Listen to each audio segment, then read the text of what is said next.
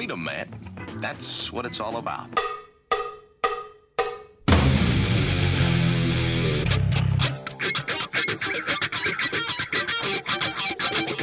You've got to groove on freedom, like the good book says.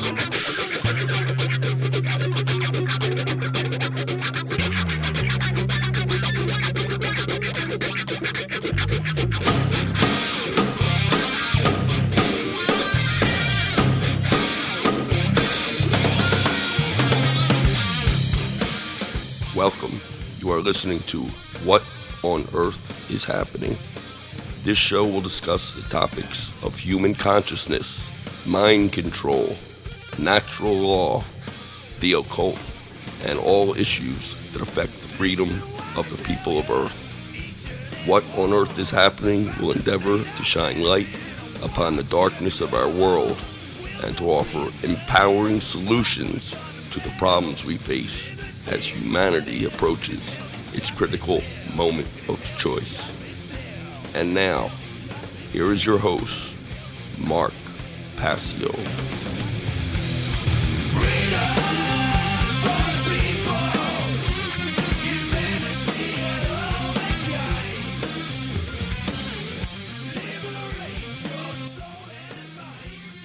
Welcome, one and all. You're listening to What on Earth is Happening here on the Oracle Broadcasting Radio Network. I'm your host, Mark Passio.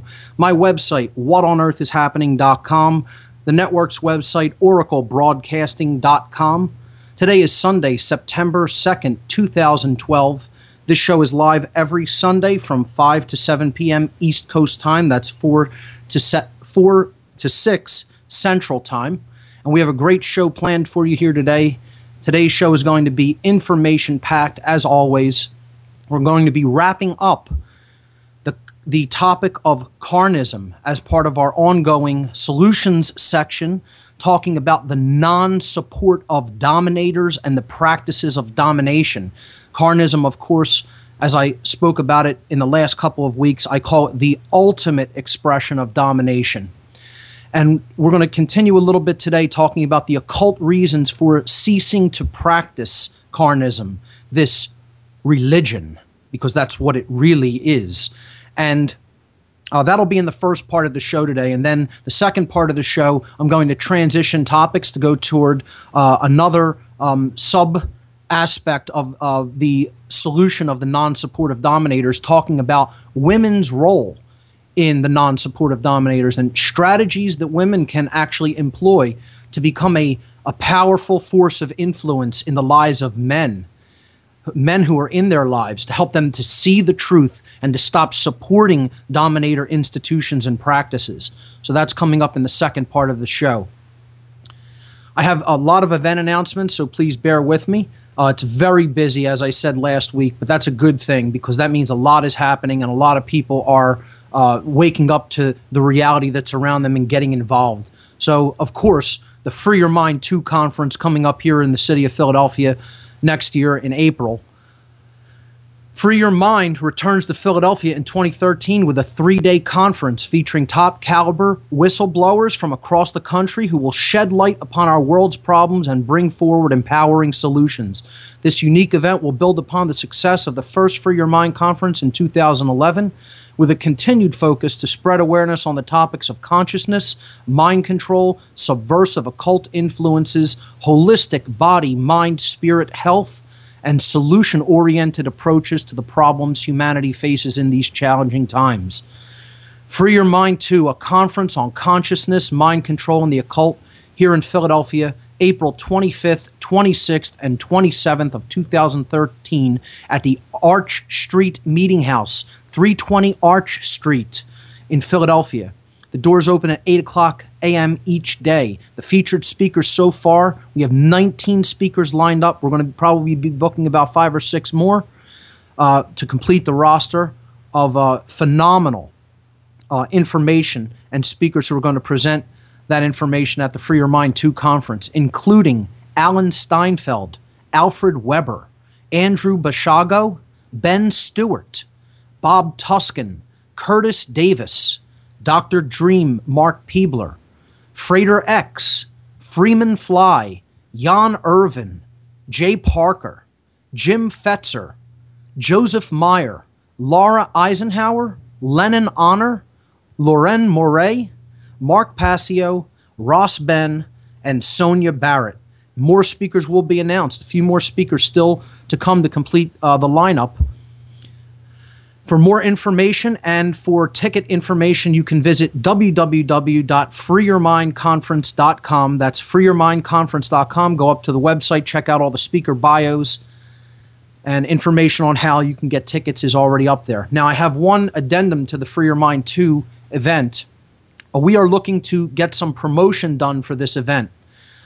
As I've been saying in the last few weeks, we still need help organizing for this conference. We don't have really the full support as far as an organizational team. We have a core group of organizers that's making things happen right now, but we need some more assistance. If you can help in any way, please get in touch with me, mark@freeyourmindconference.com. If you're in the Philadelphia area and you want to help out in a supportive way in the Free Your Mind 2 conference, please do get a hold of me. With that being said, I have a public announcement I want to make regarding how some people in the New York City area can be of help for the Free Your Mind 2 conference. You know, New York is just a hop, skip, and a jump from the city of Philadelphia, so we want to try to do some heavy promotion in the city of New York. Of course, a couple of our speakers from around that area, including the Illuminated One, Curtis Davis of Occult Science Radio. And what we want to do is have folks print up some handbills if they want to contribute, make a small donation to the Free Your Mind 2 effort. No obligation to do so, but I'm just asking, if you're in the New York City area, specifically Manhattan, and you can print up some flyers, I've posted to the website on this podcast image number 2 in the related images section. Of course, always images that I talk about on the show are always posted on the whatonearthishappening.com website on the radio show tab. You click the radio show tab, and underneath the player, it will say images for today's show. They become the related images for the particular podcast. This is going to be podcast number 123. So on the podcast page, you can also see the images in the related images section posted with each podcast. For today, you'll see image number 2 on the radio show page of whatonearthishappening.com is a half-page flyer for the Free Your Mind 2 conference. You can print this full bleed with your inkjet printer. If you print it in full color, it comes out even better. And then you could take it to a local copy center, a Staples or an Office Max or something like that, a campus copy center, and print some of them up, as many as you feel that you can, get them cut down the middle, and distribute them. Now, I'm asking people to distribute these in the New York City area on September 11th.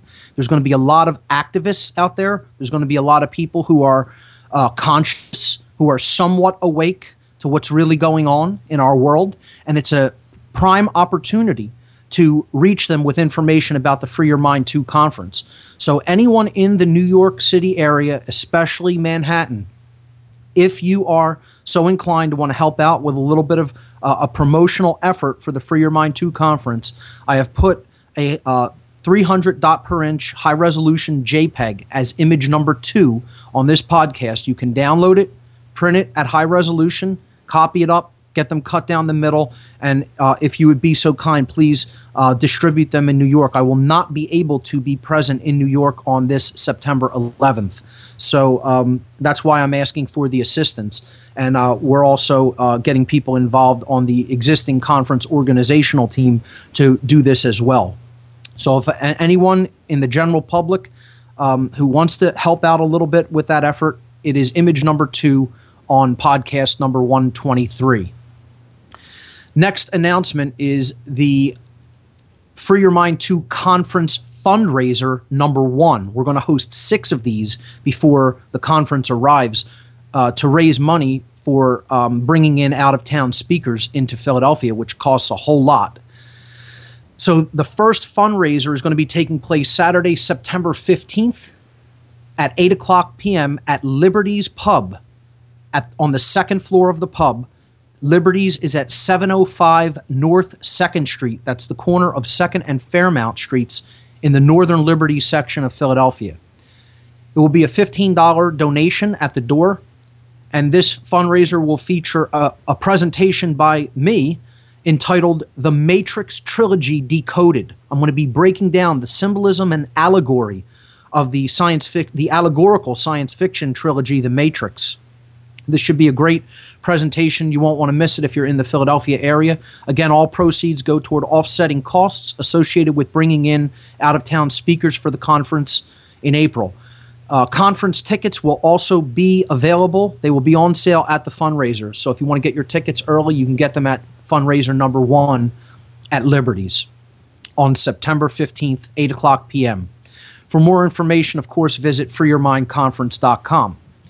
The nationwide End the Fed rally is taking place this month, Saturday, September 22nd, in front of every Federal Reserve bank in the country.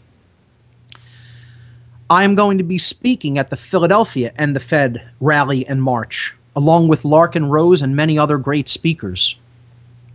This will be taking place Saturday, September 22nd at noon in front of the Federal Reserve Branch Bank of Philadelphia, which is at 6th and Arch Streets.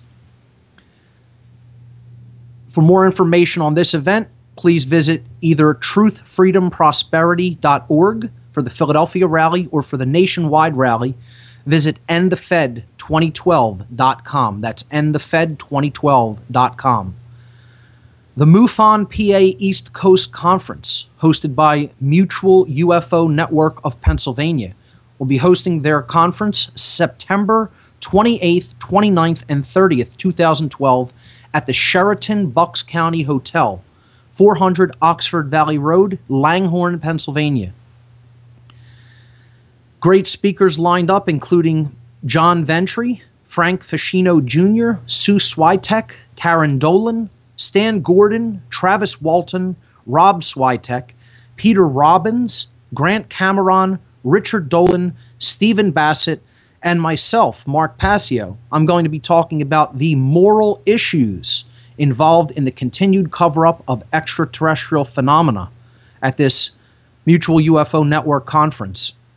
My talk is entitled Morality and Disclosure. For more information on this conference coming up at the end of this month here in Pennsylvania, please visit www.mufonpa.com. That's MUFONPA.com. You could also get more information at mainlinemufon.com. Go to that site and click on Annual Conference. Okay. I have 3 new interviews up in the What on Earth is Happening news section that I did over the past couple weeks. The first is Down the Rabbit Hole with Popeye from August 24th. Also, Wide Awake News with Charlie McGrath. I was on his show on August 27th. And I did a guest host spot on the Bob Tuskin Show on Tuesday, August 28th. Those 3 shows are now up in the news section of the What on Earth is Happening website. You could download those and check them out. The What on Earth is Happening ad-free sponsorship, of course, has hit its goal for the second 3-month period. A phenomenal effort on the part of the listeners, and I humbly thank you because you cared enough to make it happen and to make this show go ad-free for both hours of the show. So we'll be resetting the ad-free goal for the next 3-month period, which will be from February, March, and April, February through April. I'll be resetting that over the next week or so, and we'll begin that effort once again. I'll be taking September and October off for additional radio interviews. And the reason for that is I'll be focusing fully on the organization and promotion of the Free Your Mind 2 conference. So you won't see any additional interviews going up in the What on Earth is Happening news section, as that is the place they are usually posted, until around the beginning of November, when I will start doing interviews again. Next week, we have a very special guest coming on the show to What on Earth is Happening to talk about sacred feminine energy and women's influence in the non-support of domination and dominator culture in general. I'm going to welcome next week to the show Laura Magdalene Eisenhower, one of the speakers for the Free Your Mind 2 conference. She also spoke at Free Your Mind 1 back in 2011. I can't think of anybody better to discuss this topic of women's role in the non-supportive dominators with. So next week, look for that interview, a full 2-hour interview with Laura Eisenhower next week on What on Earth is Happening. In 2 weeks, we will begin our first full call-in show on this topic, the non-support of dominators and the dominator culture. We'll be doing 2 full 2-hour call-in shows starting in 2 weeks. There will be one prerequisite rule if you want to call in and in any way defend the practice of carnism as part of this discussion on the non-supportive dominators.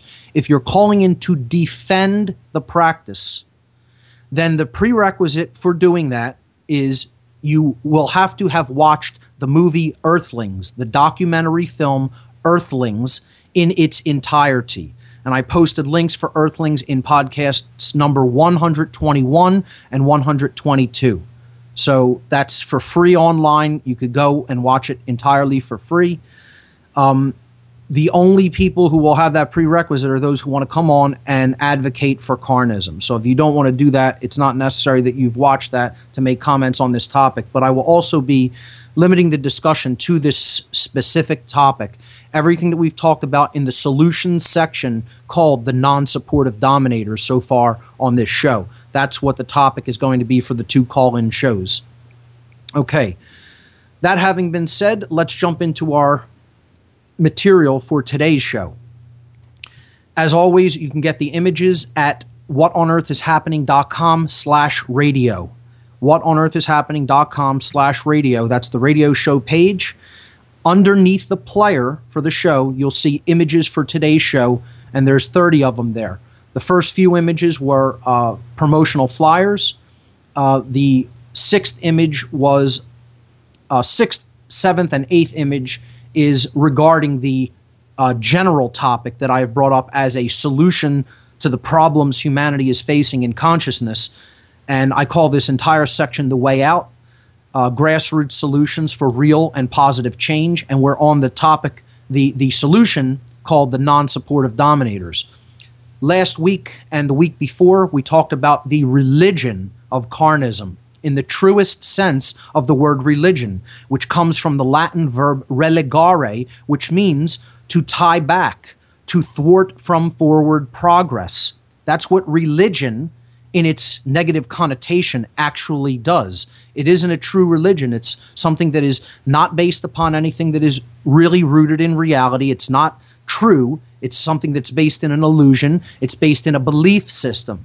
It isn't based on truth. It isn't based on natural law. It isn't based on morality. It's based in an erroneous belief system that someone is trying to justify in their own mind. And in that sense, a religion holds us back. Well, carnism is a religion. It's a dogmatic religion that is based entirely upon violence. The entire ideology is based on violence. If you really break it down and get to the root of it, and you're honest with yourself, this is something that is entirely based on violent behavior. Its main belief system is that it is morally justifiable and or necessary to kill animals and eat their dead flesh. That is the religion of carnism. We talked about this over the last 2 weeks.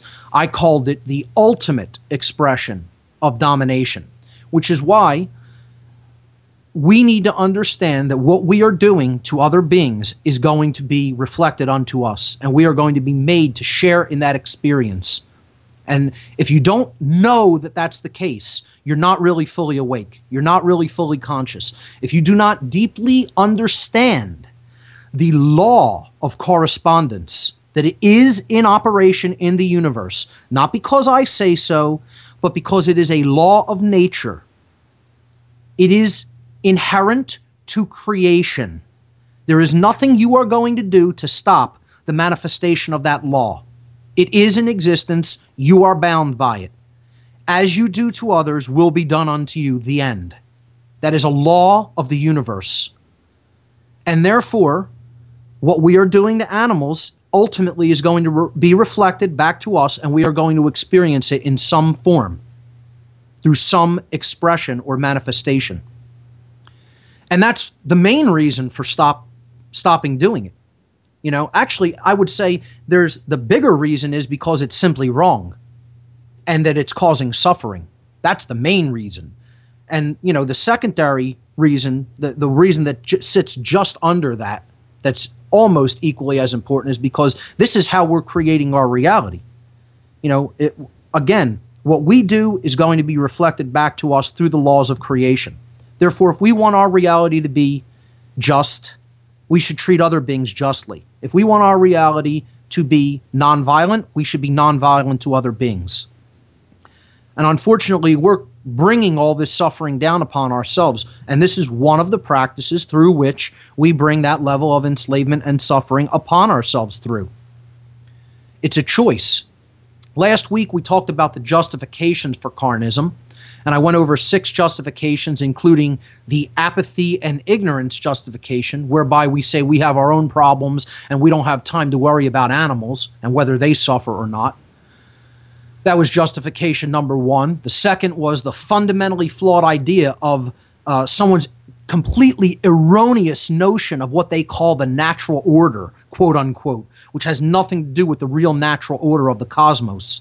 It's this Darwinian concept of survival of the most ruthless that they believe in religiously.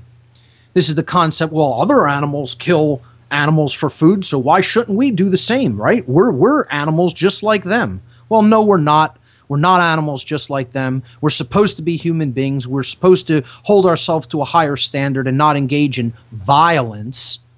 And, yet this is people's absolutely poisonous worldview of themselves. This comes from ultimately a lack of respect. It ultimately comes from seeing oneself as unchangeable, that the will cannot be employed to change oneself. Let me tell you something. If we employed enough will, we can change not only our behavioral aspects of ourselves, we can change our form. We could actually change our, right down to our DNA, we could possibly change. But people don't believe that's possible. They have a very inadequate view of who they are, what they're capable of doing, and it's just a completely poisoned worldview to think of oneself as no better or worse than any other animals. This is taught in Satanism. One of the main tenets of Satanism is human beings are animals, no different than any other animal. That's one of the main satanic tenets. Look it up if you don't believe me. Go read the Satanic Bible by LaVey, which is a concrescence of modern-day satanic ideological tenets, is what that book is. Of course, this religion is much, much older than him. He's only putting it in modern book form. That's all.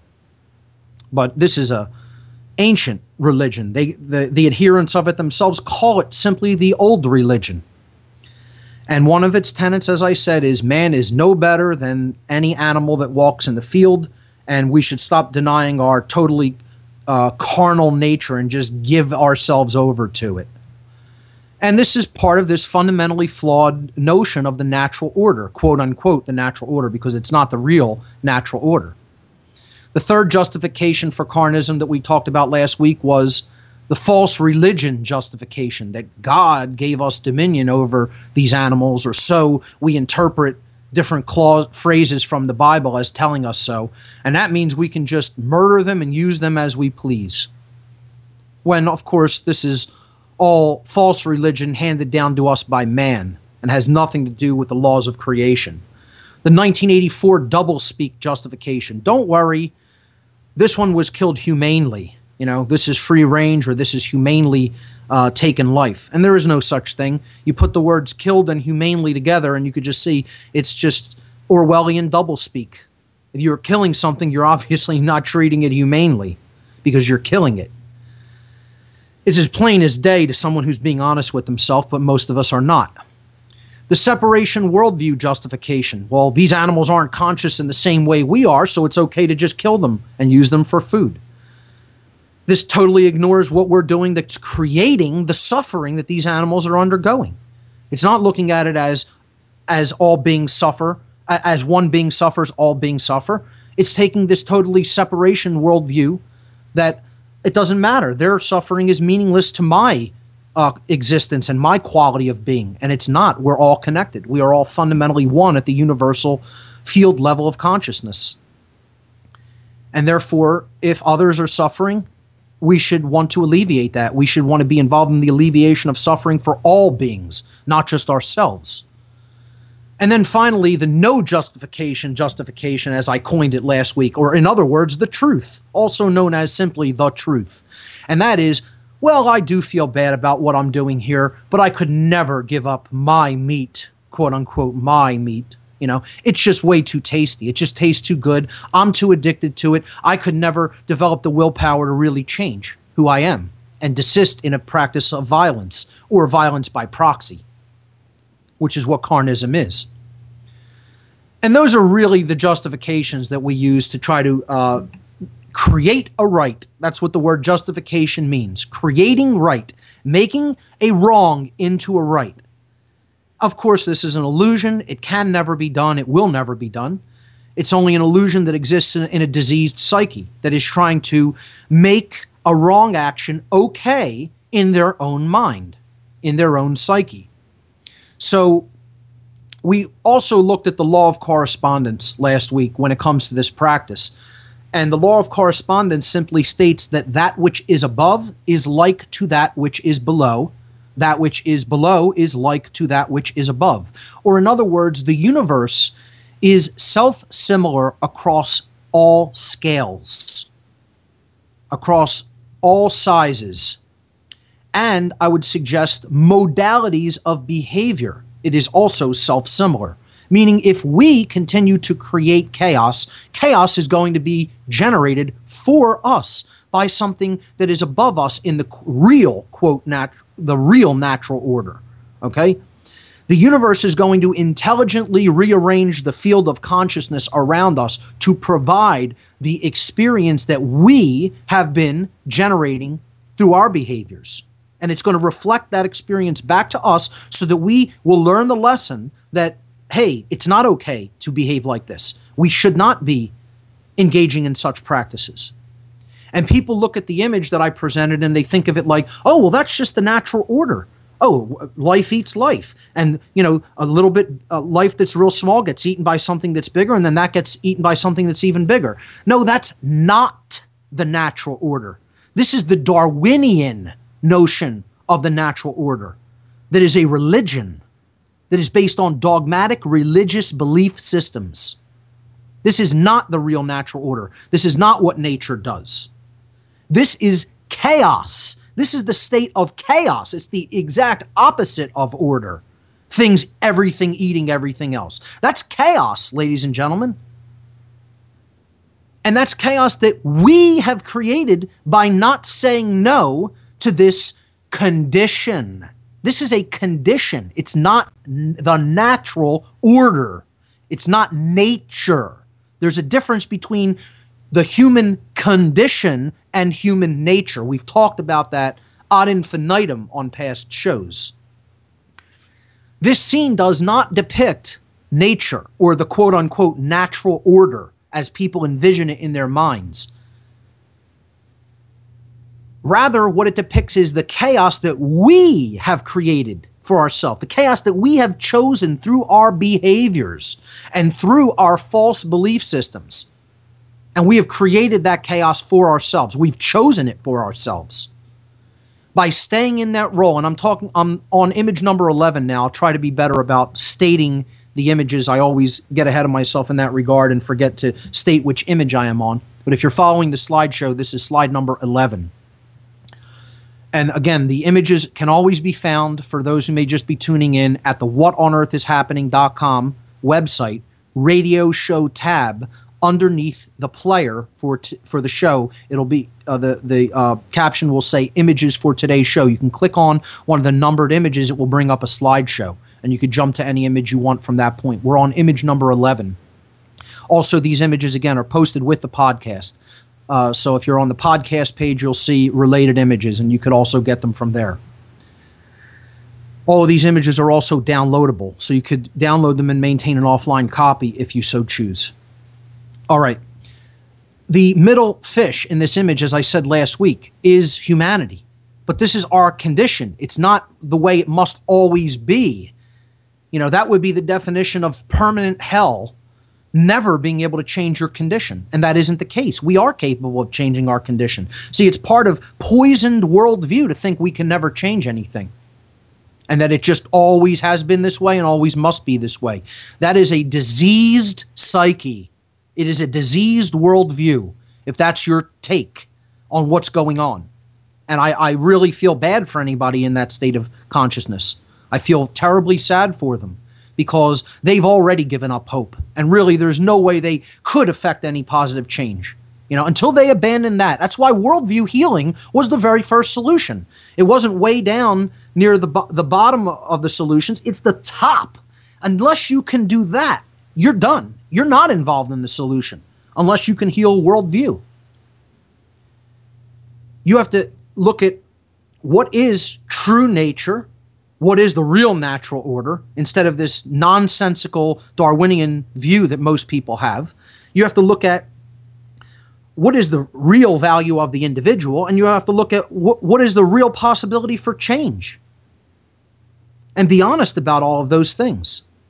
Not stay attached to a dogmatic religion or belief system about those aspects of life. And until you heal worldview and stop taking that poisonous worldview that we're just animals, so what's the difference what we do, you know? Also, oh, this is just the natural order. That's nature. That's human nature, and that's the nature of things. And no, it is not. You're fundamentally wrong. You're working off a completely flawed axiom. Understand what an axiom is. An idea you're basing a foundational ideology on top of. It's your foundation. And if that's broken, the house that you're building on top of it will be a house of cards. People are building entire belief structures on top of fundamentally flawed axioms. Belief systems which they've held dogmatically for no reason other than it's been repeated to them ad infinitum, endlessly, by people who they think are authorities or experts on the topics, instead of really looking into it for themselves and seeing what really is there. And those people's psyches are broken as a result, folks. They're broken beings because they've accepted this totally poisonous, vile worldview. And this is one of them. The idea that this image depicts human nature instead of the law of correspondence based upon our willing choices that are creating conditions that we must experience in reality. That's what this image depicts. That's what the law of correspondence is stating. Not that things must eternally be this way, that's a condition that's created, that's generated. The generative principle goes hand in hand with the law of correspondence. We are generating or creating these conditions through our behaviors. And as humans, we are held to a higher standard of knowledge. We are capable of understanding cosmic spiritual law or natural law. We are capable of grasping the laws of the consequences of behavior. So this middle fish in this image on number 11 will be humanity. It doesn't have to be, but it will be for as long as we continue to engage in such fundamentally flawed ideological axioms, such as carnism, as just one of them. There are many, many others, of course. In general, the aggression principle, the aggression ideology in general. As long as we continue to engage in fundamentally flawed ideologies such as that aggression is okay to continue to do and support by proxy, as long as we engage in these fundamentally flawed ideologies, we will be that fish getting devoured. Yeah, maybe devouring some others that are below us, quote unquote below us. that we view as being below us, but ultimately will be getting eaten at the same time. And I told people last week on the show, humanity is being eaten. We are being eaten as a result of our ideological practices. That's how the law of correspondence goes to work to bring us justice. The universe is a perfect machine of justice. And humanity is getting exactly what it needs, what it must experience, based on where our thoughts, emotions, and actions are at. And that will be our condition until the day we change those modalities of consciousness, our thoughts, our emotions, and our actions. When they change, the law of correspondence will spring into effect and bring us a different manifested result, a different manifestation. But not a second before, we will continue to get what we've always gotten, because we're continuing to do what we've always done. When we change that, the external reality, the external manifestation will also change. So I started reading from the essay Vegetarianism and Occultism by C.W. Leadbeater last week. And I didn't get quite to finish that. We were talking about the occult reasons for ceasing the practice of carnism.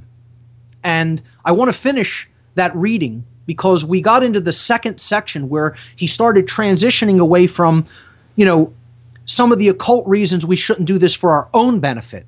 But there are also occult reasons, meaning hidden reasons, reasons based upon hidden knowledge, the knowledge of hidden laws of nature, which is what this show is all about. The laws of behavioral consequence, as I call them, or simply natural law, cosmic spiritual law, universal spiritual law is what we're talking about. Again, it needs to be clarified because when you use the term natural, that has a totally hijacked connotation in most people's minds because they've been hammered from their birth with this concept of Darwinism relating to the natural order when it has no such bearing. It has no such connection. So I want to continue reading this document to the end of it. This is Vegetarianism and Occultism by C.W. Leadbeater. We're near the end of the document. I want to pick up from the section called Man's Duty Toward Nature. Then I'm going to read the sections Ghastly Unseen Results and The Better Time to Come. So, quote, "Then there is the far more important unselfish side of the question, that of man's duty toward nature. Every religion has taught that man should put himself always on the side of the will of God in this world, on the side of good against evil, of evolution against retrogression. The man who changes himself on the side of evolution realizes the wickedness of destroying life.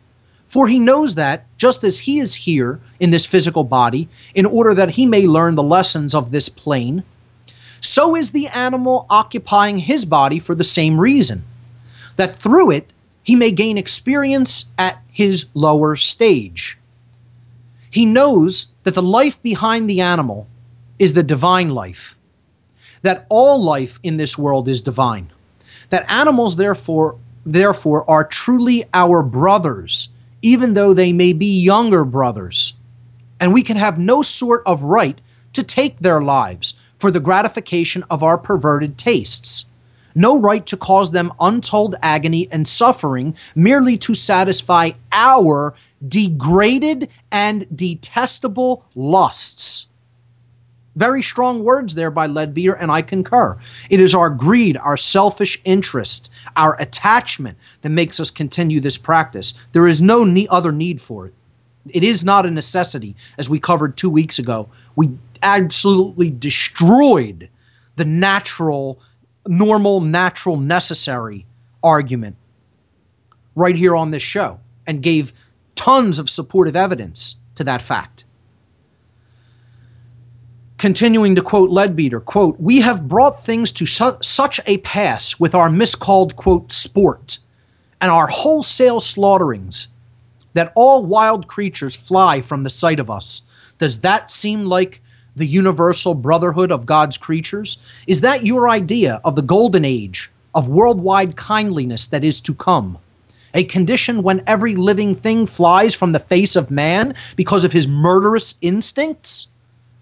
There is an influence flowing back upon us from all this, an effect which you can hardly realize unless you are able to see how it looks when regarded with the sight of the higher plane, the occult plane, in other words, the unseen, the difficult to see." Continuing, "Every one of these creatures which you so ruthlessly murder in this way has its own thoughts and feelings with regard to all this. It has horror, pain, and indignation, and an intense but unexpressed feeling of the hideous injustice of it all. The whole atmosphere about us is full of it. Twice lately I have heard from psychic people that they felt the awful aura of the surroundings of Chicago, even when many miles away from it. Mrs. Besant herself told me the same thing years ago in England, that long before she came in the sight of Chicago, she felt the horror of it and the deadly pall of depression descending upon her, and asked, 'Where are we? And what is the reason that there should be this terrible feeling in the air?' To sense this effect as clearly as this is beyond the reach of the person who is not developed. But though all the inhabitants may not be directly conscious of it and recognize it as Mrs. Besant did, they may be sure that they are suffering from it unconsciously, and that the terrible vibration of horror and fear and injustice is acting upon every one of them, even though they do not know it. In other words, our practices toward animals are affecting the field of consciousness, the interconnected field of energy in which we all are living. We're not separate from that vibratory, energetic field. And whether we're conscious of it or unconscious of it, it is having an effect upon our wellness, upon our well-being, and ultimately upon the conditions that we are living with, that we are living in, that are affecting us every day on a day-to-day basis. We're part of that dynamic. We are driving that dynamic through our behavior. The next section is called Ghastly Unseen Results. Quote, "The feeling of nervousness and profound depression which are so common there are largely due to that awful influence which spreads over the city like a plague cloud. I do not know how many thousands of creatures are killed every day, but the number is very large. Remember that every one of these creatures is a definite entity, not a permanent reincarnating individuality like yours or mine, but still an entity which has its life upon the astral plane and persists there for a considerable time. Remember that every one of these remains to pour out his feelings of indignation and horror at the injustice and torment which has been inflicted upon him. Realize for yourself the terrible atmosphere which exists about those slaughterhouses. Remember that a clairvoyant can see the vast hosts of animal souls, that he knows how strong are their feelings of horror and resentment, and how these recoil at all points upon the human race. They react most of all upon those who are least able to resist them, upon the children who are more delicate and sensitive than the hardened adult. That city is a terrible place in which to bring up children, a place where the whole atmosphere, both physical and psychic, is charged with fumes of blood and with all that that means. And Leadbeater is talking about the city of Chicago back at the turn of the century, which was the biggest meat production facility in the entire country and probably still is. Continuing, quote, "I read an article only the other day in which it was explained that the nauseating stench which rises from those Chicago slaughterhouses and settles like a fatal miasma over the city is by no means the most deadly influence that comes up from that Christian hell for animals, though it is the breath of certain death to many a mother's darling. The slaughterhouses make not only a pest hole for the bodies of children, but for their souls as well. Not only are the children employed in the most revolting and cruel work, but the whole trend of their thoughts is directed toward killing. Occasionally one is found too sensitive to endure the sights and sounds of that ceaseless, awful battle between man's cruel lust and the inalienable right of every creature to its own life. It's all about the principle of ownership, folks. Don't take what you don't own. It's not your life to take from that animal. It is their life. They own their life. That is their right, as Leadbeater says. The right, the inalienable right of every creature to its own life. I read how one boy, continuing to quote, I read how one boy, from whom a minister had secured a place in the slaughterhouse, returned home day after day, pale and sick and unable to eat or sleep. And again, I guess this is even before some, child labor laws, and the children were put to work in these slaughterhouses back then. It's horrific. Continuing, he was day after day, pale and sick, unable to eat or sleep, and finally came to that minister of the gospel of the compassionate Christ and told him that he was willing to starve if necessary, but that he could not wade in blood another day. The horrors of the slaughter had so affected him that he could no longer sleep.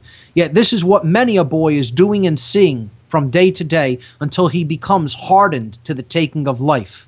And then someday, instead of cutting the throat of a lamb or a pig, he kills a man. And straightway we turn our lust for slaughter upon him and think that we have done justice. I read that a young woman who does much philanthropic work in the neighborhood of these pest houses declares that what most impresses her about the children is that they seem to have no games except games of killing. That they have no conception of any relation to animals except the relation of the slaughterer to the victim. This is the education which so-called Christians are giving to the children of the slaughterhouse, a daily education in murder. And then they express surprise at the number and brutality of the murders in that district. Yet your Christian public goes on serenely saying its prayers and singing its psalms and listening to its sermons as if no such outrages were being perpetrated against God's children in that sinkhole of pestilence and crime. Surely the habit of eating dead flesh has produced a moral apathy among us. A moral apathy among us. Are you doing well, do you think, in rearing your future citizens among surroundings of such utter brutality as this? Even on the physical plane, this is a terribly serious matter. And from the occult point of view, it is unfortunately far more serious still. For the occultist sees the psychic results of all this, sees how these forces are acting upon the people, and how they intensify brutality and unscrupulousness. He sees what a center of vice and crime you have created, and how from it the infection is gradually spreading until it affects the whole country and even the whole of what is called civilized humanity. And I'll jump in there and say, exactly. This is affecting the entire morphic field of consciousness that we are a part of. You engage in these practices, they do not stay where they are at. And just because you try to hide them and erect huge walls and fences, that doesn't mean that that energy isn't going beyond that area just because people aren't seeing it. If you want to really see what these practices are, and I guarantee you what you're even seeing there is not even the worst of it by any stretch of the imagination, watch the movie Earthlings. Watch it all the way through. Try to watch it through without looking away from the screen. And I'll bet you can't even do it. Most people don't have the stomach to do it. I congratulate someone who has the stomach to even sit through the entire thing. You have a strong constitution. and it should affect you negatively. That's what it's designed to do, and it's doing a good job of it, that documentary. It should make you feel sick, because that's the energy we're all taking in as a result of these practices. And you think that that's going to build a good body and brain? Please. Continuing with the document, quote, "The world is being affected by it in many ways, which most people do not in the least realize. There are constant feelings of causeless terror in the air. Many of your children are unnecessarily and inexplicably afraid. They feel terror of they know not what, terror of the dark, or when they are alone for a few moments. Strong forces are playing about us for which you cannot account. And you do not realize that this all comes from the fact that the whole atmosphere is charged with the hostility of these murdered creatures. The stages of evolution are closely interrelated, and you cannot do wholesale murder in this way upon your younger brothers without feeling the effect terribly among your own innocent children. Surely a better time shall come, when we shall be free from this horrible blot upon our civilization, this awful reproach upon our compassion and our sympathy. And when that comes, we shall find presently that there will be a vast improvement in these matters, and by degrees we shall all rise to a higher level and be freed from all these instinctive terrors and hatreds. The better time to come. We might all be freed from it very soon if men and women would only think. For the average man is not, after all, a brute, but means to be kind if he only knew how. He does not think. Let me repeat that again. He does not think. He goes on from day to day and does not realize that he is taking part all the time in an awful crime. But facts are facts, and there is no escape from them. Everyone who is partaking of this abomination is helping to make this appalling thing a possibility, and undoubtedly shares the responsibility for it. You know that this is so. You know that this is so. And you can see what a terrible thing it is, but you will say, what can we do to improve matters? We who are only tiny units in this mighty seething mass of humanity. It is only by units rising above the rest and becoming more civilized that we shall finally arrive at a higher civilization of the race as a whole. Let me read that sentence again, folks, because that's probably the most important sentence in this essay. It is only by units rising above the rest and becoming more civilized that we shall finally arrive at a higher civilization of the race as a whole. The quantum effect that I've been talking about, that many people have been talking about. It doesn't matter if you don't perceive that a lot of other people are doing it. It eventually, as individual units change themselves, a quantum effect will be built up as that amount rises, and it will eventually spill over to the whole. It is about numbers, but we need to get to that critical mass number when this becomes common sense knowledge. Our consciousness being elevated by desisting in such murderous practices, just lifting our own consciousness up, will be an influence in the whole field of consciousness for the totality of the all. Continuing, the quote, "There is a golden age to come, not only for man, but for the lower kingdoms.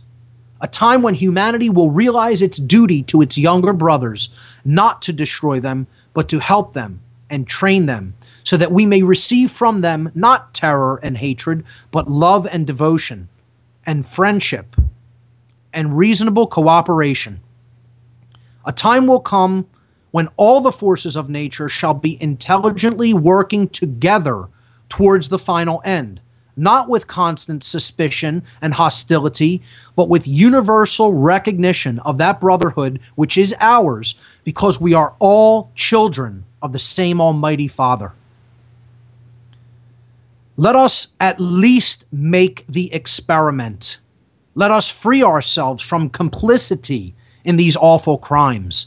Let us set ourselves to try. That's like that. I called that on the show, breaking in just for a moment. I called that phrase on the show on Rosicrucianism that I did with Bob from Cincinnati on Occult Empire. That's the ultimate Rosicrucian commandment. Try. We must try to improve ourselves. Engage the will to make ourselves better than we were the day before. If we're doing that, no one can fault us. Let us, continuing, quote, let us set ourselves to try, each in our own small circle, to bring nearer that bright time of peace and love, which is the dream and the earnest desire of every true-hearted and thinking man. At least we ought surely to be willing to do a small thing as this, so small a thing as this, to help the world onward toward that glorious future. We ought to make ourselves pure, our thoughts and our actions, as well as our food, so that by example, as well as by precept, we may be doing all that in us lies to spread the gospel of love and compassion, to put an end to the reign of brutality and terror, and to bring nearer the dawn of the great kingdom of righteousness and love, when the will of our Father shall be done upon the earth as it is in heaven. And I mean, that is just so profoundly powerful that I think it just speaks for itself, and nothing else really needs to be said on this topic. I mean, that is, I'm going to wrap up right there the topic of carnism. People should read that entire document, Vegetarianism and Occultism by C.W. Leadbeater, and really contemplate it. Really reflect upon it, because it says everything that needs to be said. It says it all when it comes to this. And I think we'll pause there for this brief 2-minute break. And on the other side, for the next hour, we'll be talking about women's role in the non-supportive dominators and specific things that women can do to help to influence men in their lives to cease and desist these immoral practices. Be right back after this brief 2-minute break, folks. You're listening to What on Earth is Happening. Stay with us.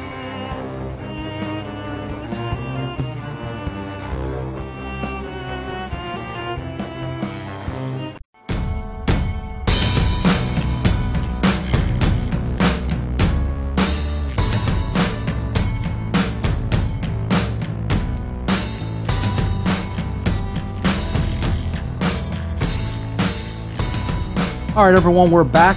This is the second hour of What on Earth is Happening. Today is Sunday, September 2nd, 2012. I'm your host, Mark Passio. My website, whatonearthishappening.com. For the second hour, I'm going to transition the subject matter, and we're going to begin another subsection, the final subsection in the non-support of dominators solution. This is part of our solutions section that I call the way out, in which I present 10 overarching solution-oriented approaches to the problems that humanity is facing in consciousness. Now, we've been talking about domination. We've been talking about how people are under the erroneous impression that they own the lives and rights of other beings. That's what this is all ultimately about. That's what this entire planet, that's what the people are on this planet to learn this lesson. That's what all the souls who come here are for. That's what they're here for, to learn what you own and what you do not own. That you own your life, your liberty, and that you're not to take the life, liberty, and property of others. Don't steal, in other words. When people ask me, how can I boil natural law down to its primary essence? I can do it real easy in 2 words: don't steal.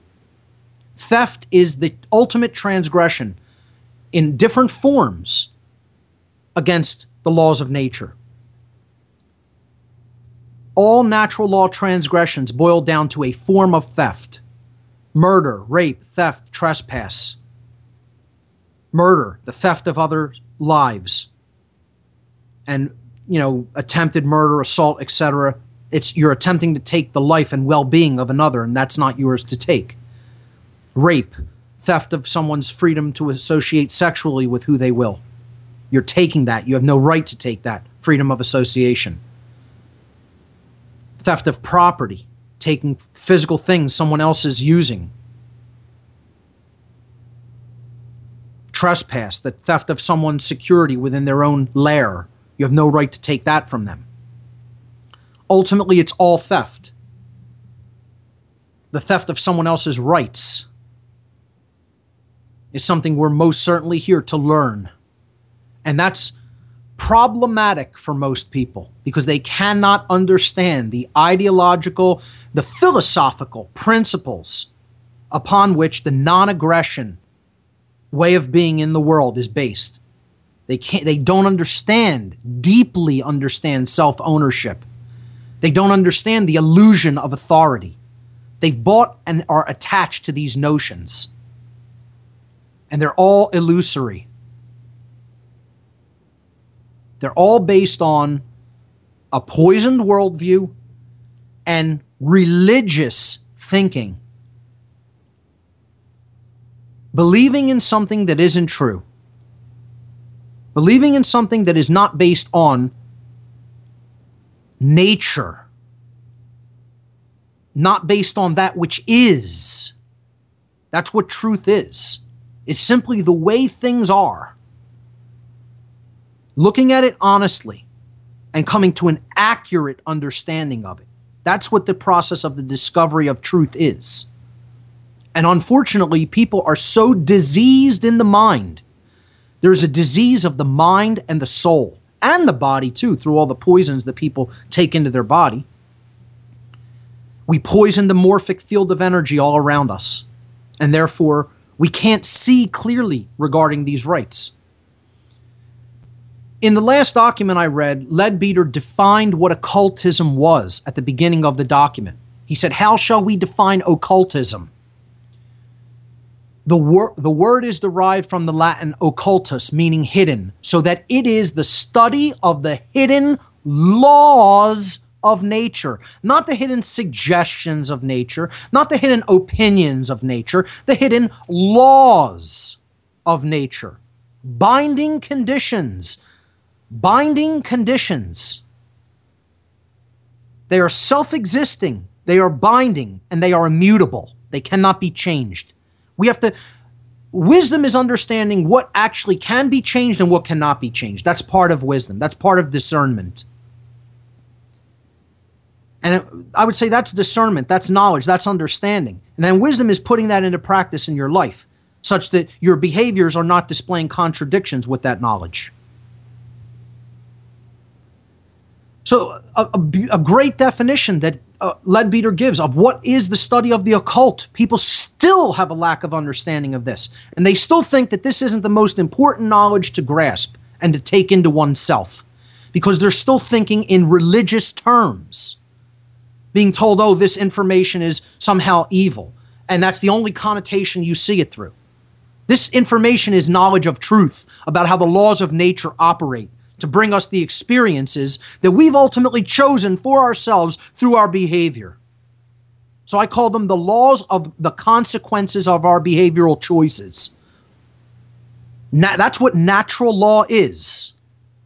Get over this hijacked notion of the term natural and understand what it really means. It is inherent to creation. It is that which does exist.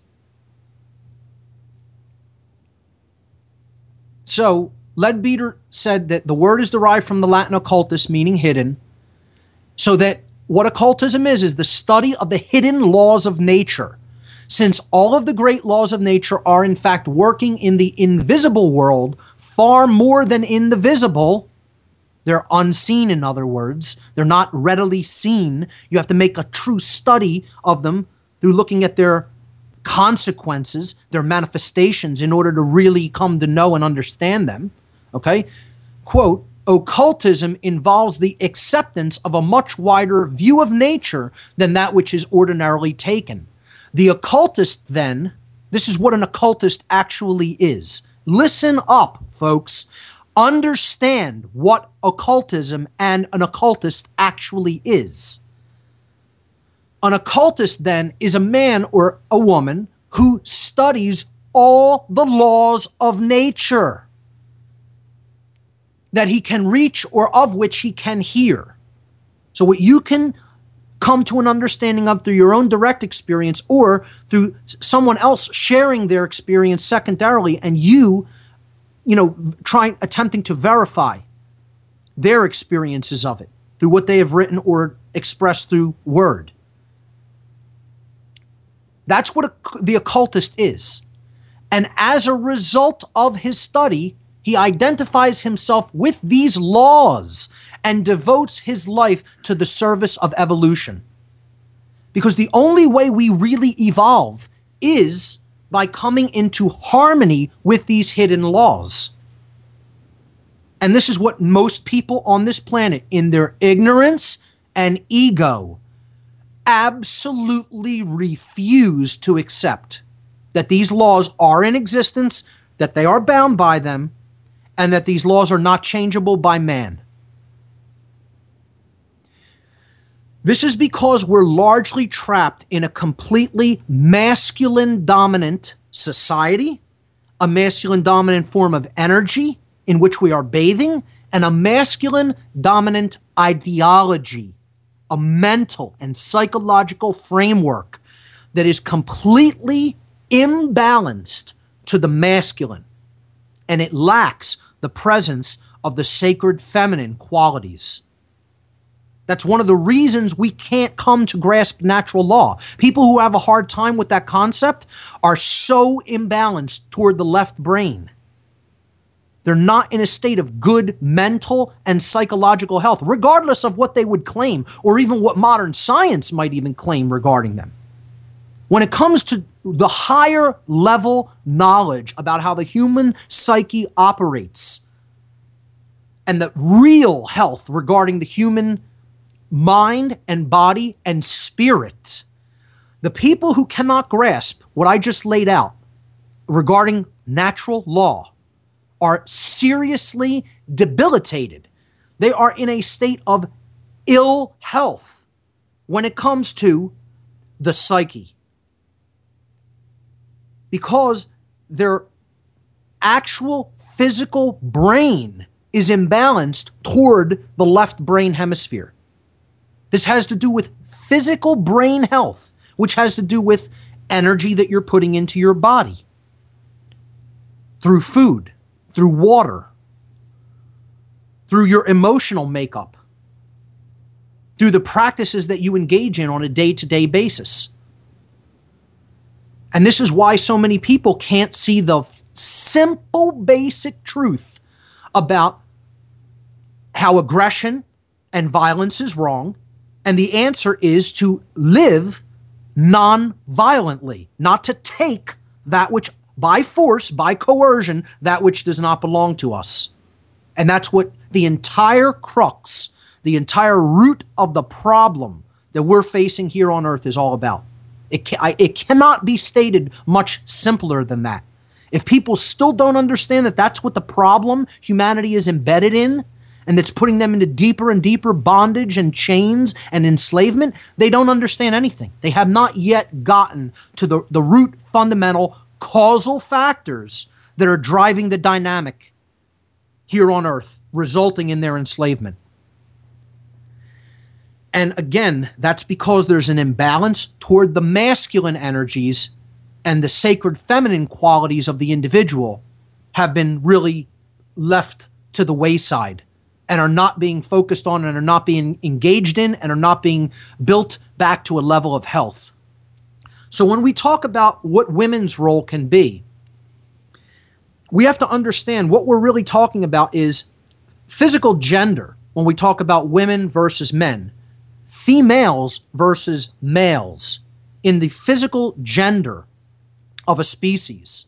And I am addressing physical gender here today, not just what would be called mental or spiritual gender, which is what I've been talking about when I talk about the masculine qualities versus the feminine qualities that exist in every individual. So we need to make that distinction clear first. There is physical gender, male and female.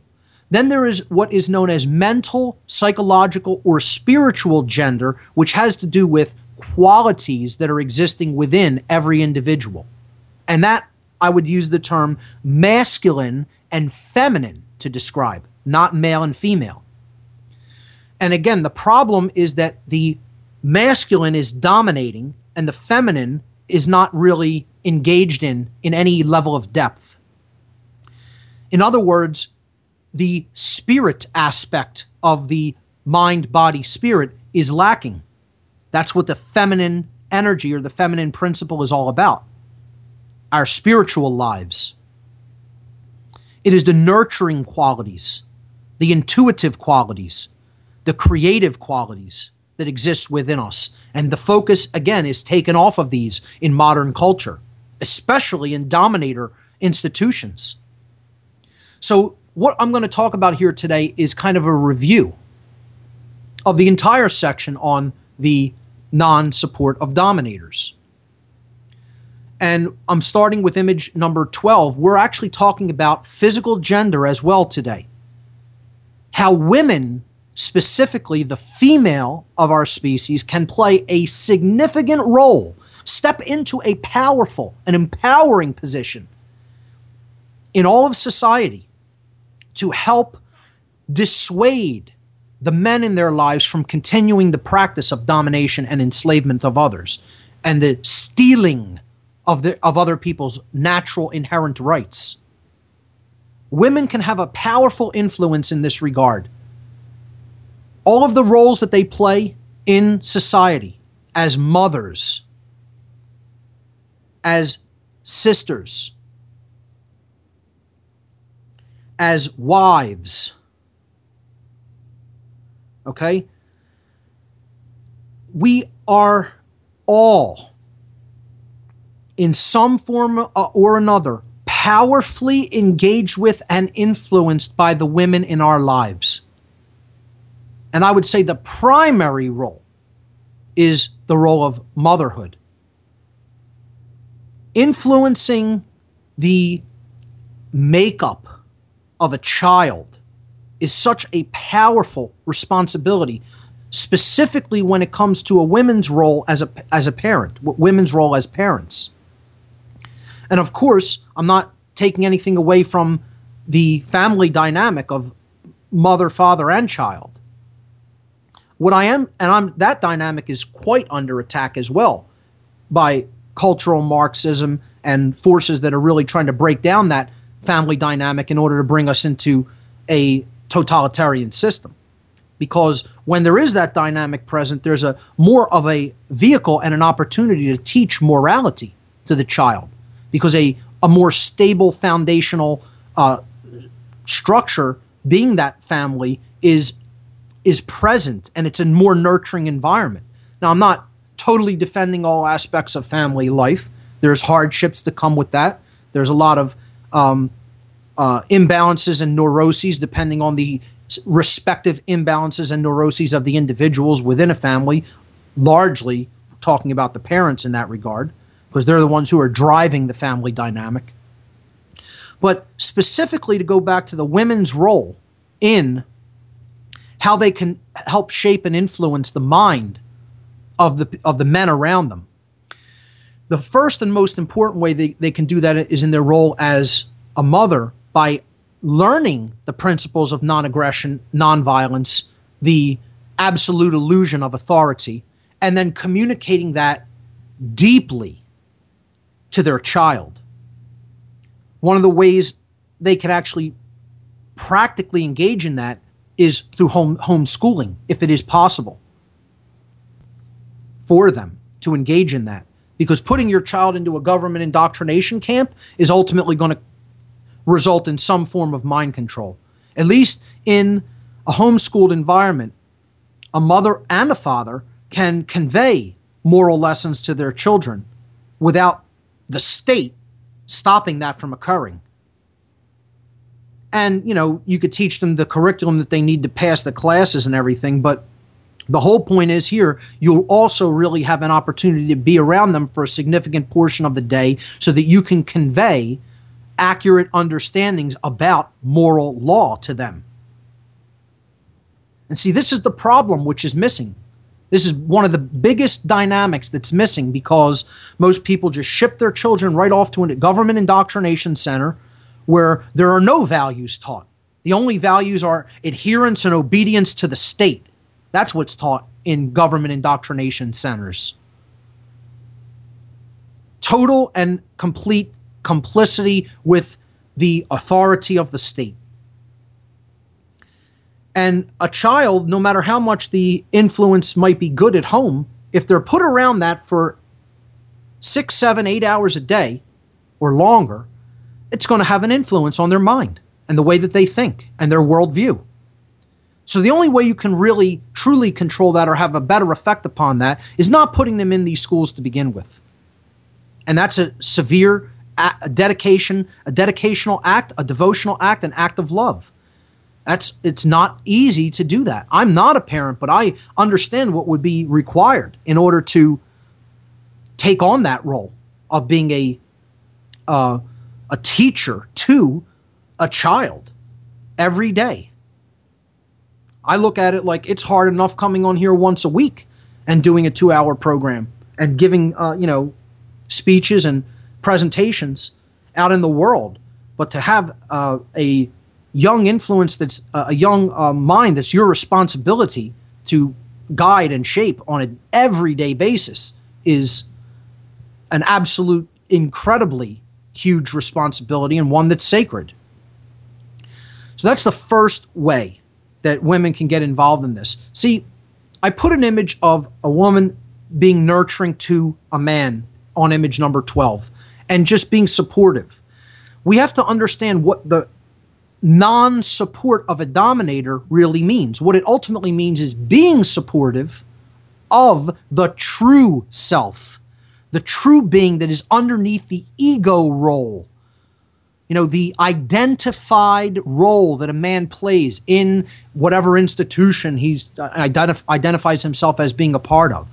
So it isn't supporting the soldier. It isn't supporting the policeman. It isn't supporting the government employee or the politician.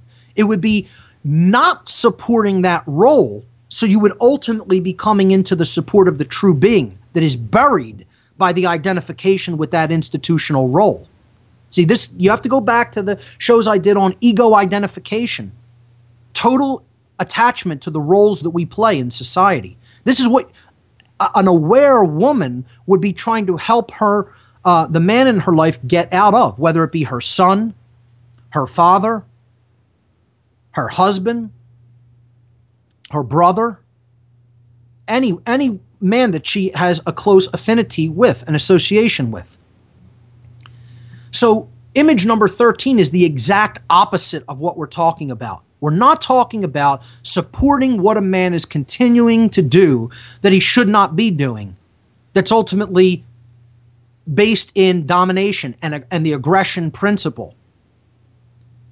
So this image of supporting the troops, wearing your little ribbon or your button and waving your placard signs to say our family supports our soldier and keep our promises to whatever country we happen to be bombing this week or this month is the exact opposite and wrong notion to be thinking of when I'm talking about helping to support a male by not supporting their role as a dominator.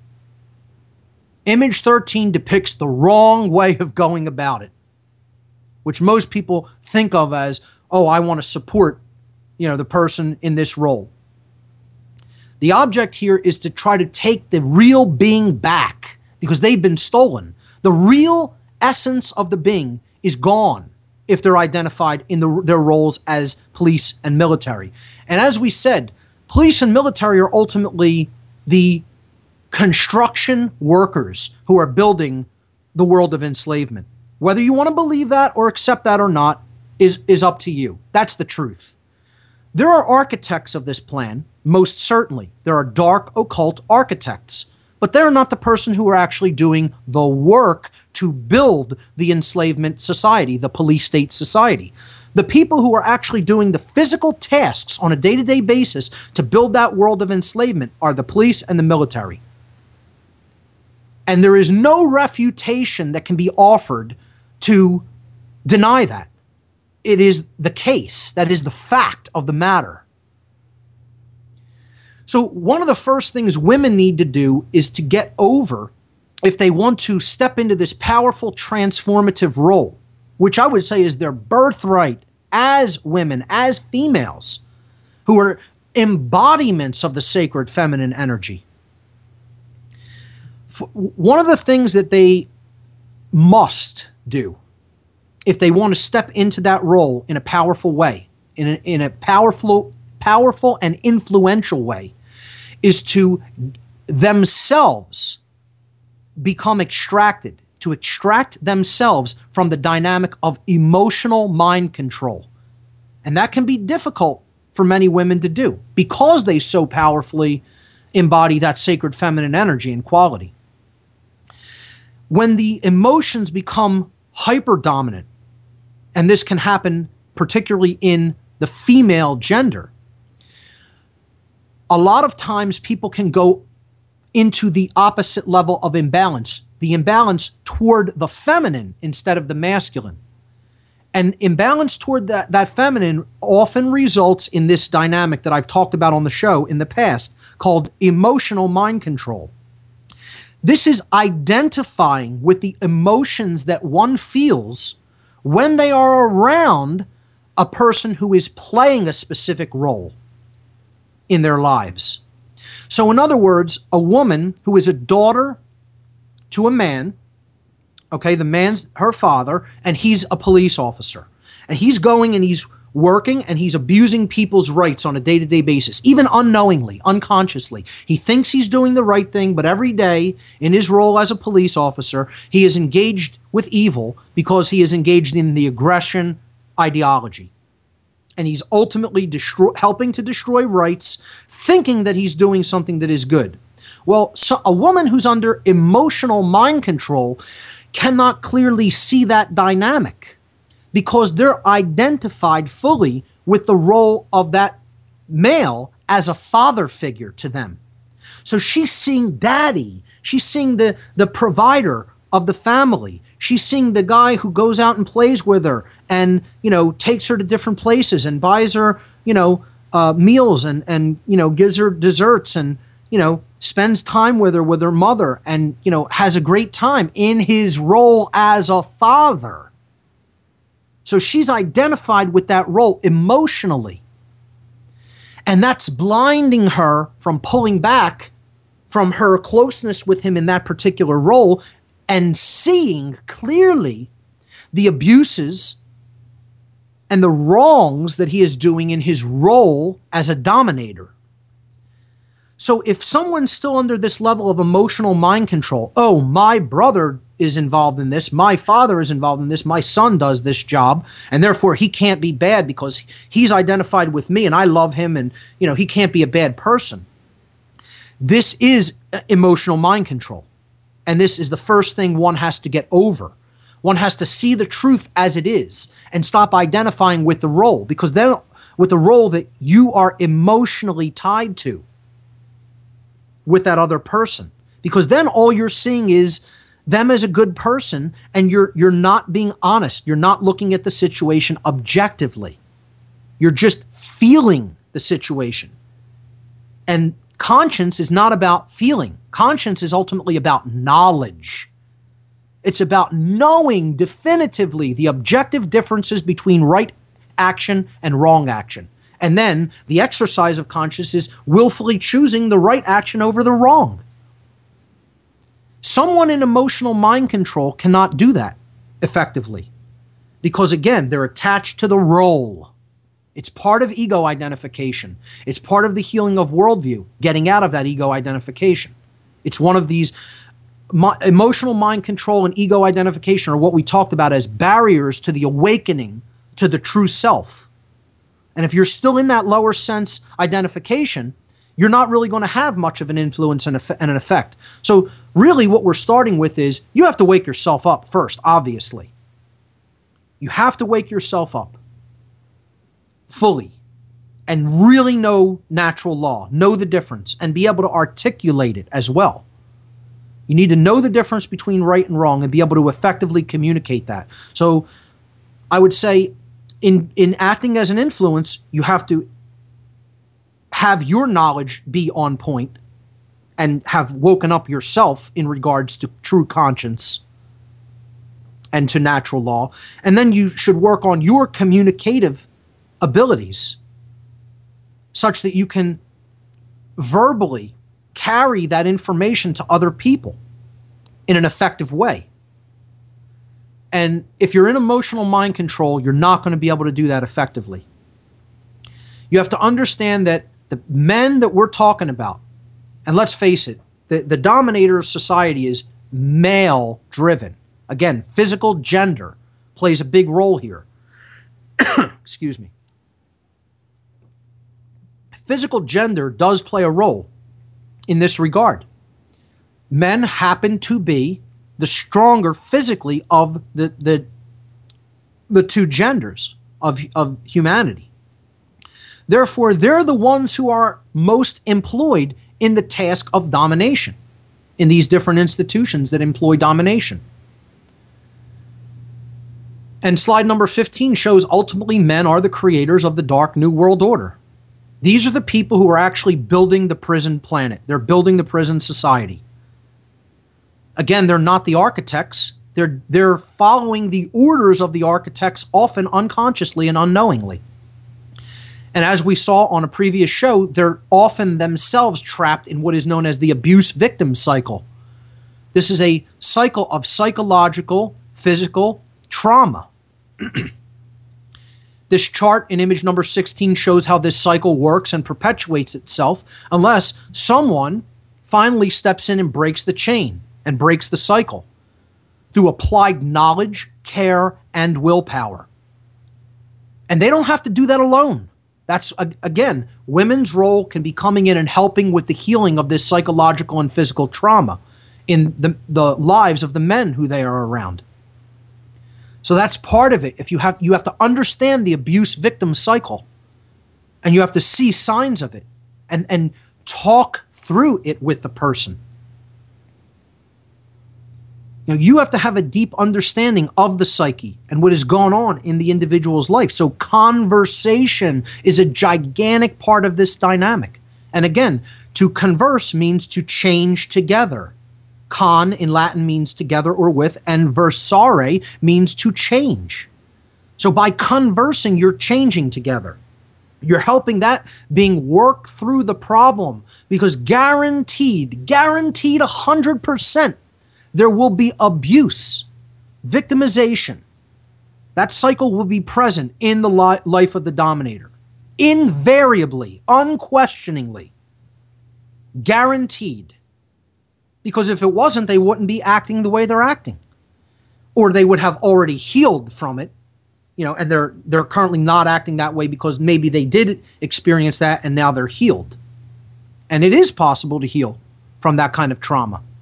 But you need to go and do the homework yourself and understand how this dynamic works within the psyche. You can go back and, you know, I scratched the surface of it talking about the abuse victim cycle here on a former podcast.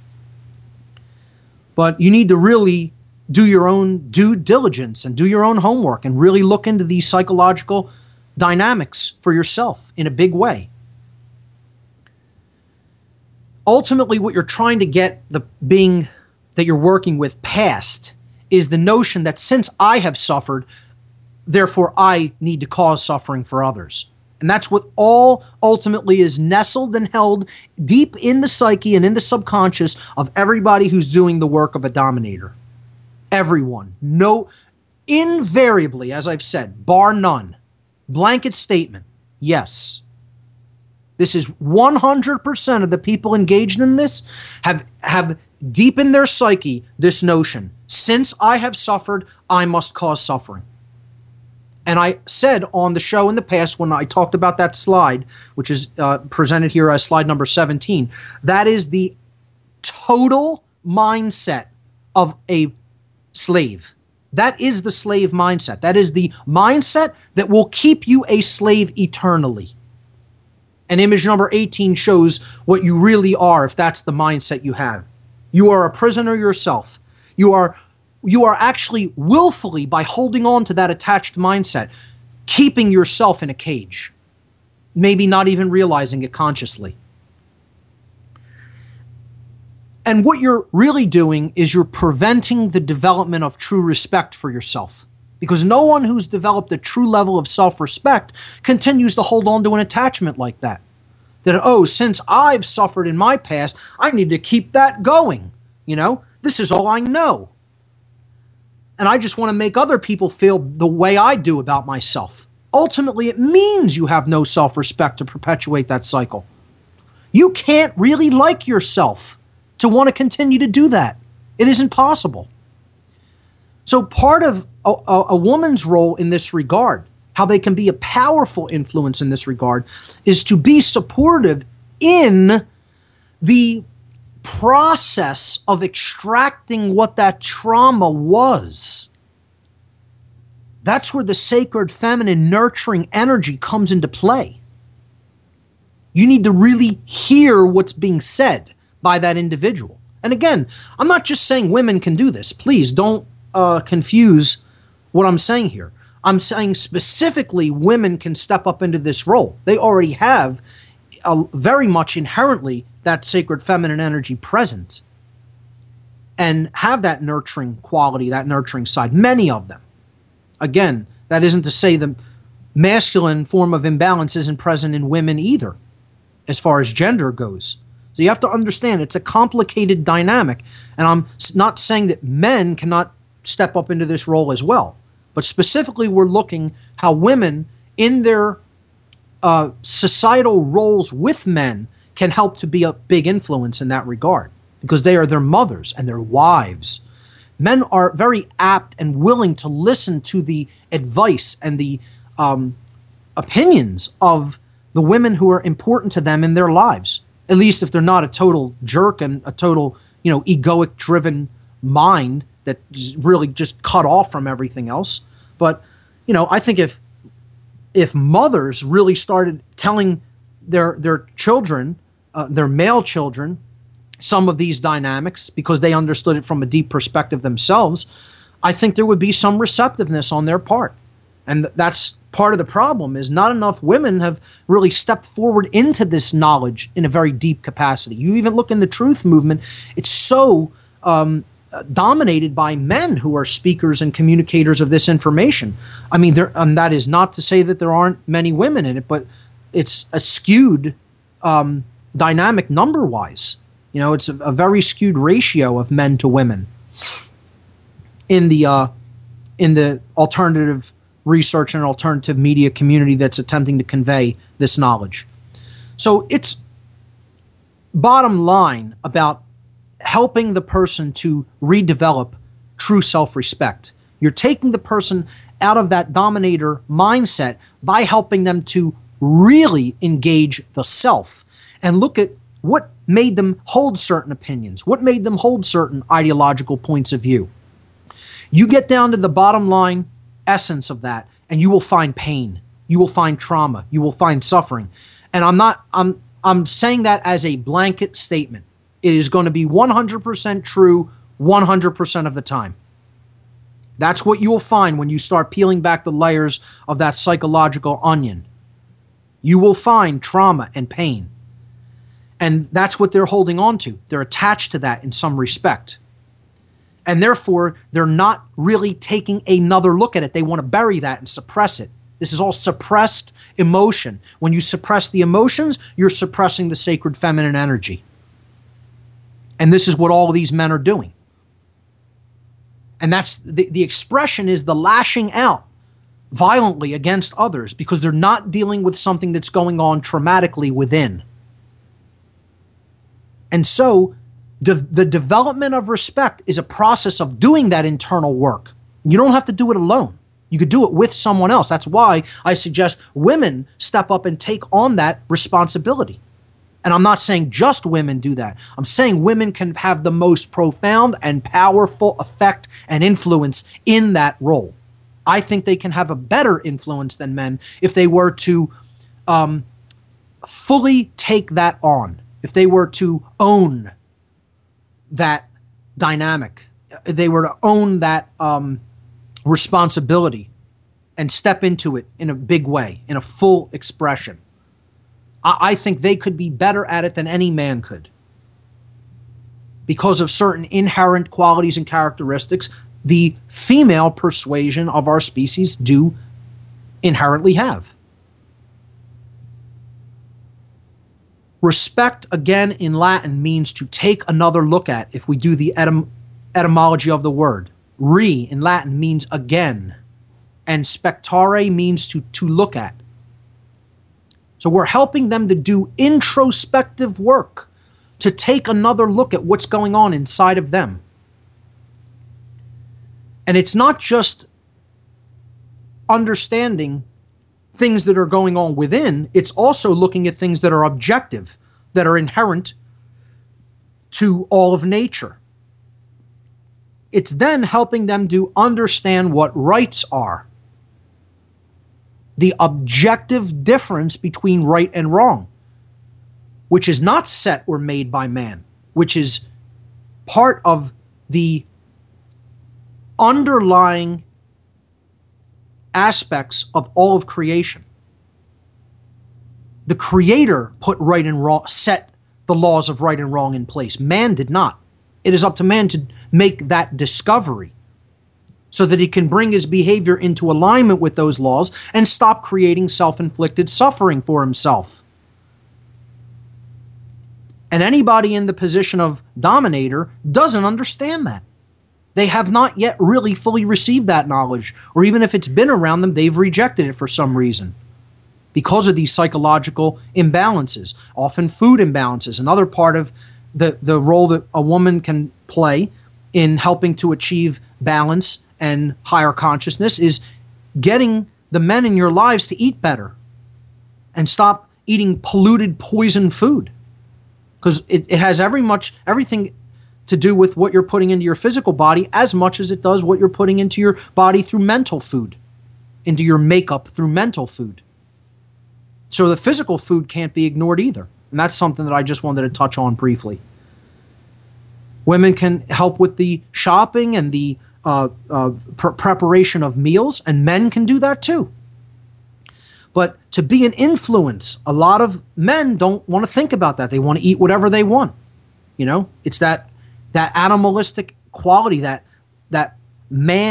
masculine side of things. It's just, oh, I can eat this and take it and it won't have any effect. You know, a lot of men think like that. Women have to try to bridge that and be a balance to that and play the nurturing role in helping to influence a better diet. Very significant. Because what we eat is going to become the makeup and comprise our body, our brain, and then ultimately our mind. And that's going to influence behaviors. And we talked about this extensively on the sections on food on this show. Carnism is another big aspect of that. You know, helping the man to understand the suffering that this is creating. And they're a part of that. They are not only engaged in it by proxy, or even directly if they're, you know, engaged in the practice of slaughtering these animals in slaughterhouses, but indirectly they're being affected by it through the taking in of that food and the taking in of that energy of suffering. what we're trying to help communicate here to the victim, to the person who really is, you're reaching out to try to help transmute and transform into something better than what they are currently, is an understanding of rights. Through the understanding of what is right, what is wrong. What rights do people have because they don't cause harm?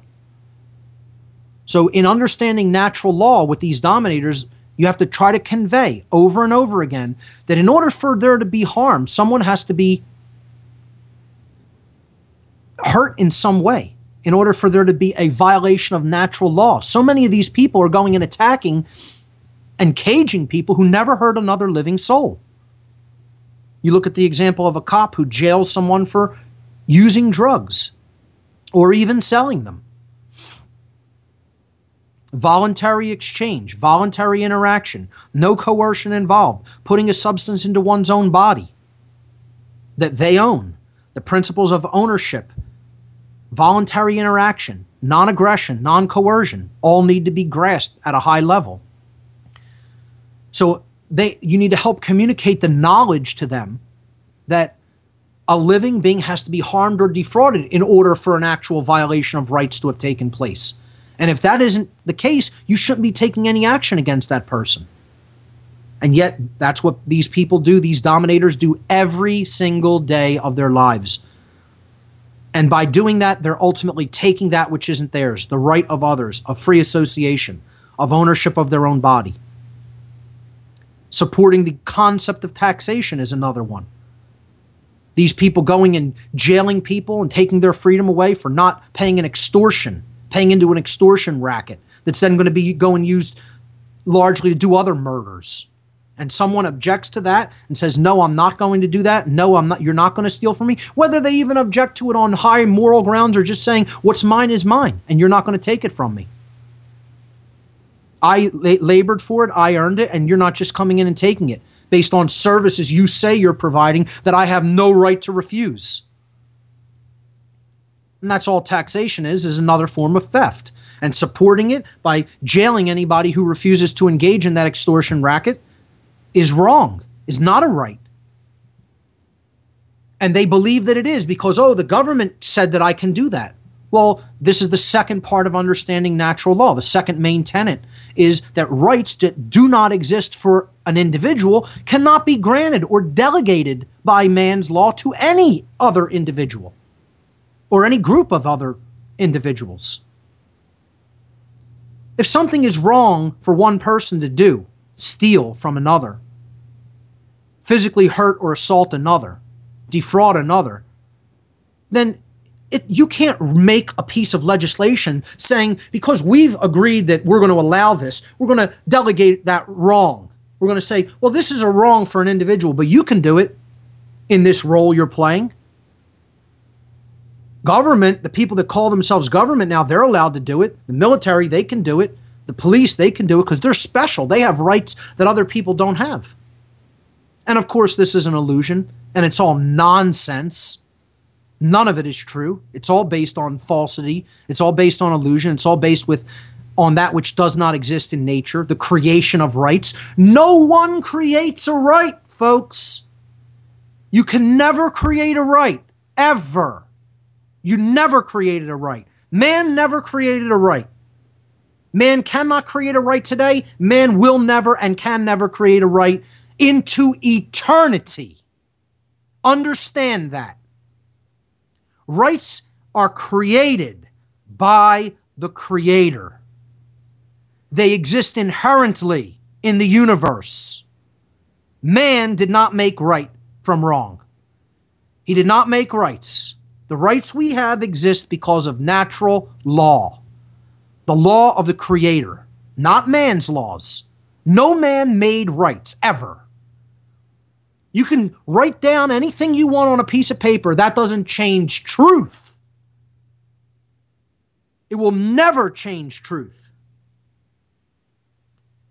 Man does not create or invent rights. Man cannot delegate rights that don't already exist inherently in creation. It's an impossibility. It's an illusion. If you believe that can be done, you're under mind control and you're under deep illusion. You're sick. You are ill. You are mentally, psychologically, emotionally, and spiritually ill, if that's what you believe. Because that's false. It is not the case. Ever. Blanket statement. It is 100% true that man never created a right, ever, and never can, and never will.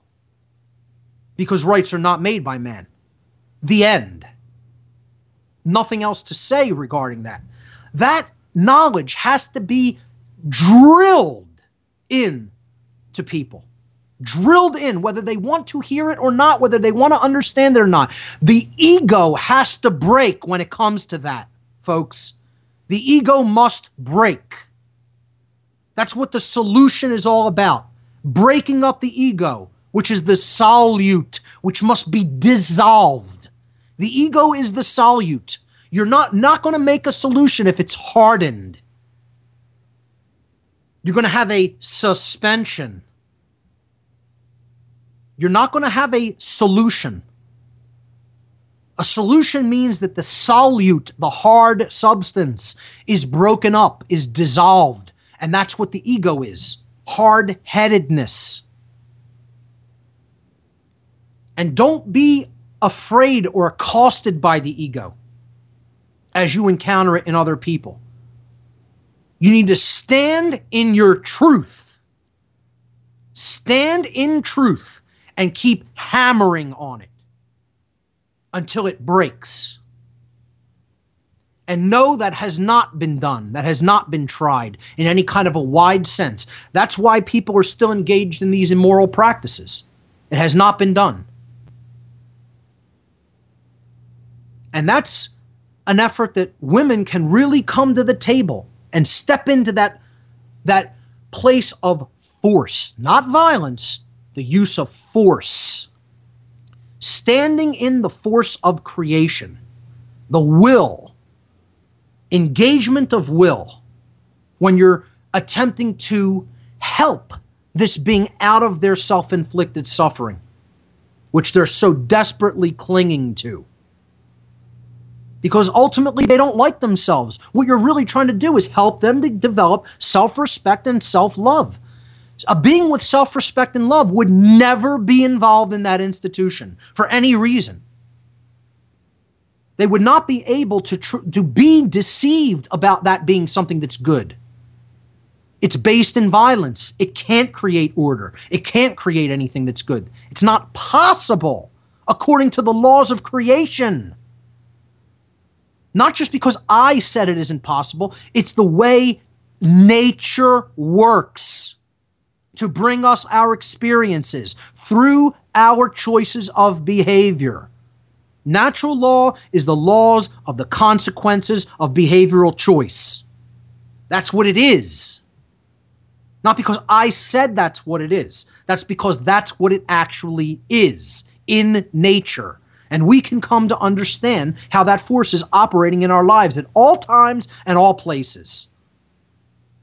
And that knowledge is the development of conscience, which is, again, what a woman is ultimately trying to bring forth for discovery to a man in her life. You're bringing forth knowledge. You're the bearer of that knowledge, of that light. That this is the Venus energy, the goddess energy that we're talking about, the sacred feminine presence, the Holy Spirit. Be the natural embodiment of that to convey conscience, the definitive knowledge of the difference between right and wrong. Again, coming from the Latin language, con, a prefix meaning together or with, and scio, sciere, meaning to know. To develop conscience is to develop common sense. People don't understand that. That we're in the situation we're in because we've lost common sense, because we've lost science, common knowledge, knowing together what right and wrong are. then help to embody those principles and show by an example how to live that sacred feminine truth. Because the exercise of one conscience is willfully choosing right action over wrong action once you have that knowledge in hand. That's what the exercise of conscience is. Ultimately, as a woman, in the role that we're talking about here and being this powerful feminine influence, you need to embody that by actually living it yourself. Exercise conscience and set an example through your own behavior. By definition, it is an impossibility for anyone to be, quote, following orders and exercising conscience simultaneously. Cannot be done.